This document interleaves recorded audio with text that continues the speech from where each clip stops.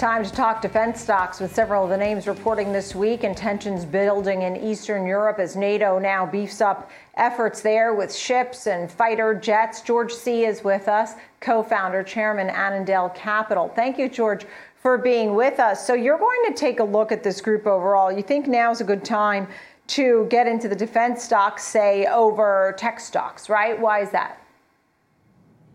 Well, good afternoon, Nicole. I think that anytime you have markets that are this volatile and this uncertain, and where interest rates are going up and people aren't paying the same price for earnings, future earnings that they would have even 3 months ago or even 2 months ago, it's a good time to look at value, and defense certainly fits that category. I mean, you've got these stocks barely in double-digit PE multiples, and the world's not becoming any safer anytime soon, and the defense budget is growing yet again this year. So they sure seem a safer and a less bumpy ride than an awful lot of these tech stocks, especially the ones that don't have any earnings, that have been plummeting like a rock you threw out of a plane.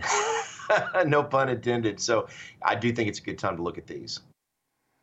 And as we have names like Lockheed Martin and Boeing reporting, and we had a guest on recently who's a frequent guest on our show, Sarge, Stephen Guilfoyle, and he picked Lockheed Martin. He also had Planet Labs, which is a satellite imagery company. Matson, he mentioned, which is ocean transport. And all of these types of names in this aerospace and defense sector, particularly names like Boeing, Lockheed Martin, Northrop Grumman, General Dynamics. How do you go about picking in the group? Do you like an ETF, a general overall on the defense group?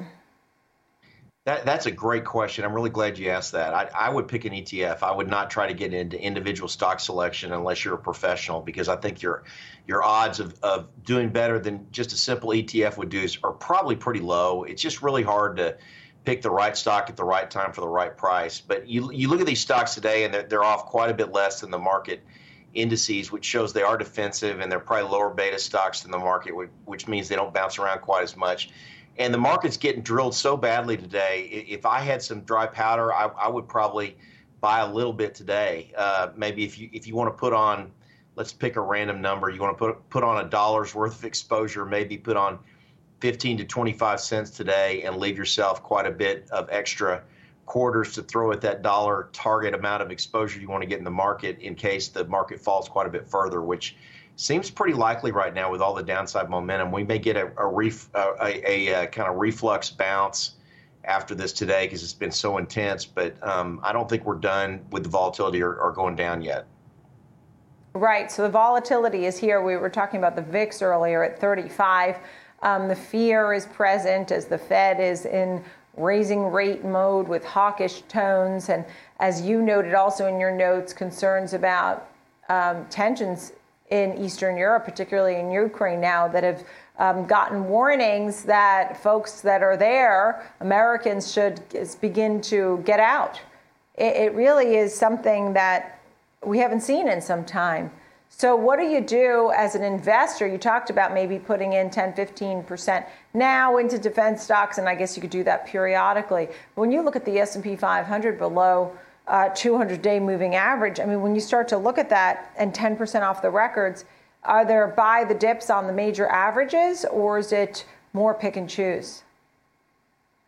I think you can afford to be more selective these days. I'm not sure just buying the benchmark's going to work the best in the next year or two. I saw an article in the Wall Street Journal this morning that said that it could be a stock picker's market again, and I really think that's true, and I think that investors should really not pivot overly heavily, but pivot towards value and small caps and international stocks. I think your margin of safety right now is higher with those, and I think it's too early to get real aggressive about growth stocks. They could come off quite a bit further still. And what we're doing here at my shop is we started nibbling a bit, and we'll nibble stronger when the market goes down 3, 4, 5% more. We'll nibble a bit at each move in that direction. And like you said, technically we've fallen below the 200-day moving average, which means that we could go quite a bit further down before we stabilize again.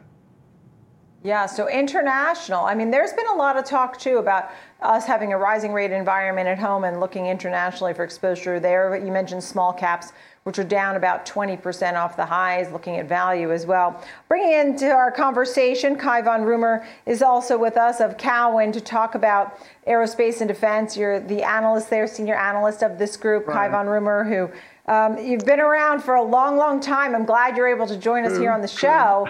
I remember you from a long time ago talking about this group and really doing your research as obviously we have big names for this week, right?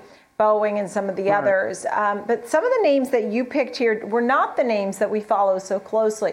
You mentioned names like KBR, which is engineering, BAH, which is Booz Allen Hamilton, Solutions for Missions. Tell me about some of the names that you seem to like in the group that may be off the beaten path. Or, I mean, if you have names that we know well, Kai, please go for those too. Well, we did a report last October, sort of basically saying we thought that Lockheed and Northrop, which have been underperformers, probably were near a bottom. And our thinking was that, basically the threat from China has basically become much greater. This is even before Ukraine. When you looked at the budget, Biden's budget request was down 1%, but pretty clear that Congress wants to put it up 4% or so. And that's basically Democrats plus Republicans. So it looked like there really was support from both sides of the aisle, for stronger defense. And also to the point your previous guy made, we've been nervous. I'm a little nervous about the market, and so if rates go up, not good for commercial companies. And defense, I think, should look better. Among the bigs, the one I like is GD, but that's basically as a business jet play. Of the pure defense, I'd probably pick Northrop because I think they have the cleanest growth story and sort of off the beaten track. Yeah, my partner follows KBH, but I do Booz Allen, Leidos. And I think defense services are an interesting area because they should play to the same theme. They have some civil business. But they don't face the risk of the R&D tax credit amortization that you have with the big guys. They don't have pension plans.